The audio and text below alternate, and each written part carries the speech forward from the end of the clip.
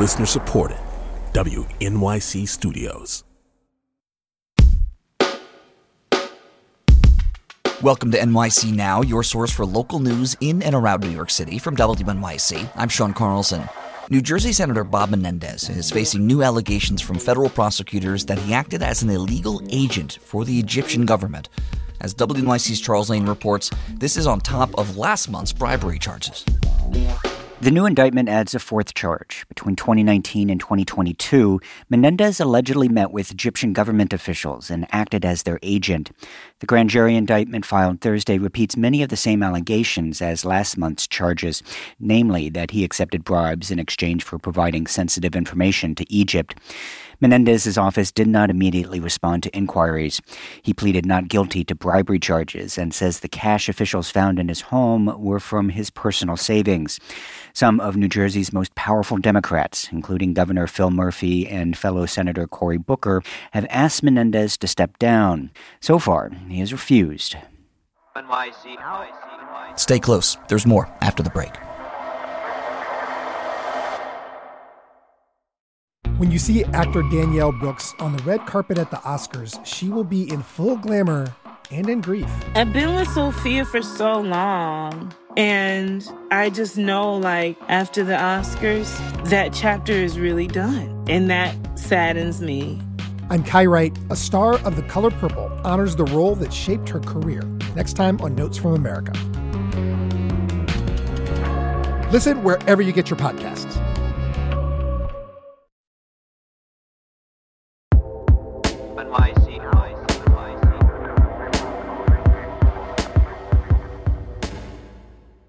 New York City Mayor Eric Adams is doing something a little different these days. He's holding a weekly Q&A session with reporters instead of what past mayors have done, which is being available to answer questions on a range of topics following press conferences. No mayor in the history of this city has been more accessible, more approachable, more on the ground than I have. The mayor and his administration insist he's more transparent than other mayors. But how true is that? My colleague David Furst talked with WNYC's Elizabeth Kim for more. Explain this plan. What exactly is the mayor doing here? Is the idea that this is going to be the only venue where he will take questions? No. The mayor has said that he will take what's known as on-topic questions when he's at other planned press events. These are typically when the mayor addresses a certain specific topic or makes a planned announcement. Now, as you said at the top, traditionally, mayors will take questions about the event at hand or the policy at hand, and then they'll move on to other questions or what's now known as, quote, off-topic questions. And that's an opportunity for reporters to fire away at anything they want to ask the mayor. Adams has said he will take questions on breaking news, but yes, this is a way he gets to limit and control potentially challenging questions from the press.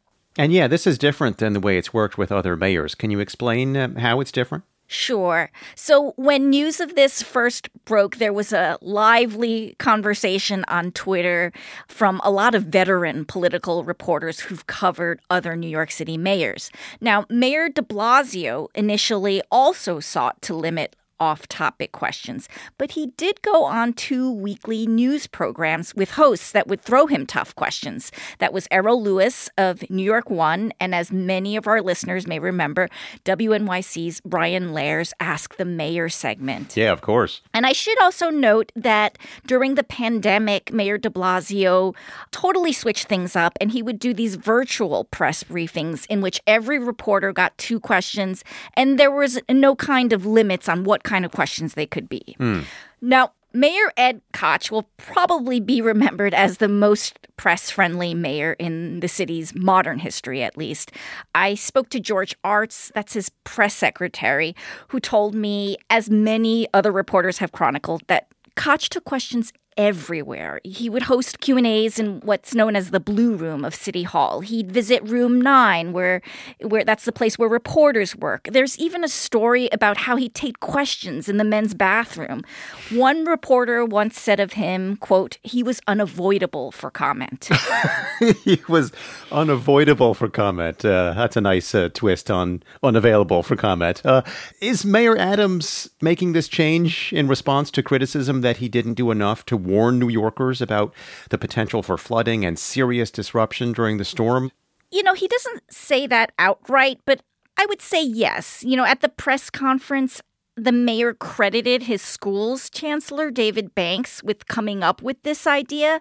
Now, I should say that these weekly press conferences won't only be with the mayor. They will be with his entire administration. At the first one on Tuesday, he sat at this very long table where he was flanked by all of his deputy mayors and senior advisors. Now, how is this in response to the criticism over the storm? Well, the idea is that the mayor wants to say, and he's tried to push this idea, in recent months, that he's not the only one running the city, that it's actually, a whole assembly of city officials that he's picked. And that has often been his tactic lately in responding to criticism when things aren't going well. He'll say we instead of I. At the end of the day, I'm not sure if New Yorkers are going to buy it. The mayor himself has said that there's only one mayor. And ultimately, that's the person that gets the credit and blame for what happens in the city. So is this just a petty dispute between reporters and the mayor? Can you explain why this matters? What does this limited availability mean, not just for journalists, but for residents? It boils down to accountability. It's about asking the mayor to answer questions on stories that emerge about him or his administration. It's about cameras focused on the mayor when these questions are being put to him. When the mayor doesn't have to stand or sit for tough questions, the public loses its opportunity to see him held accountable. Now, the news cycle in New York City moves very quickly, and big stories are often quickly supplanted by other ones. By evading questions for several days, it could help the mayor survive bad news cycles, because what happens when he does appear, the press and the public has already moved on to the next thing. Do you think this new plan might change if the mayor faces a primary challenge or perhaps a strong Republican challenger in 2025? Almost all the experts I've spoken to say that ultimately this plan doesn't make sense for the mayor. The bully pulpit is one of the most powerful tools a mayor has. And whether or not you agree with the mayor on his policies, Adams is a pretty charismatic figure. He can bristle at tough questions, but he is willing to spar with reporters and he gets his point across. Most political observers don't really believe that this strategy will last. And if Adams gets a credible challenger, that's all the more reason he'll need to be out in front of the cameras and press to push out his own campaign message. That's WNYC's Elizabeth Kim talking with my colleague David Furst. Thanks for listening to NYC Now from WNYC. Catch us every weekday, 3 times a day. We'll be back tomorrow.